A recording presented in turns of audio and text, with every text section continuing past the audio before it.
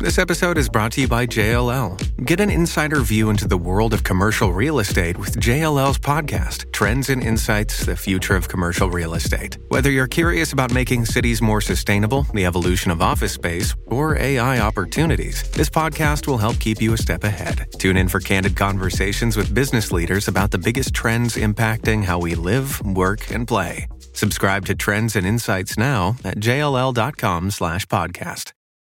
Today is November 3rd, and you are listening to Transport Topics. I'm Tony Jackson.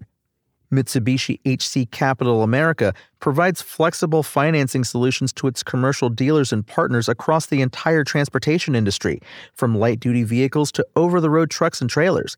Visit mhccna.com today. Now let's dive into the day's top stories.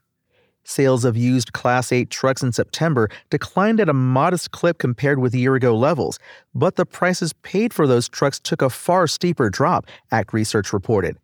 Used Class 8 sales for the month decreased 4.7% year-over-year to 20,500 units from 21,500, but the average retail sale price for a used truck fell 23.9% to $63,913 from $83,939 during the year-ago period, ACT said. The average mileage for used trucks sold in September decreased 7.7% to 410,000 from 444,000 in September 2022. The U.S. Environmental Protection Agency announced it will approve a rule making it able to enforce a Southern California air quality regulation focusing on warehouses. Its aim is to implement zero-emission operations to offset freight-related air pollution from trucks transporting cargo to their businesses. EPA's Pacific Southwest region is seeking comments through November 13th on the proposal to approve and strengthen a South Coast Air Quality Management District rule mandating large warehouses offset pollution from the truck traffic they attract. Aurora's autonomous trucks are about to start frequent trips from Houston to Dallas. The freight company announced Wednesday the completion of a Houston hub that finalizes the first commercial-ready route for driverless trucks. Its Dallas counterpart was completed in April.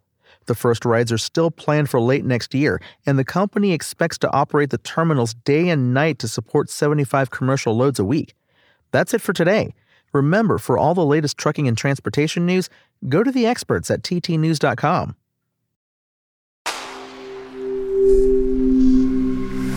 Spoken Layer. Want to learn how you can make smarter decisions with your money? Well, I've got the podcast for you. I'm Sean Piles, and I host NerdWallet's Smart Money Podcast.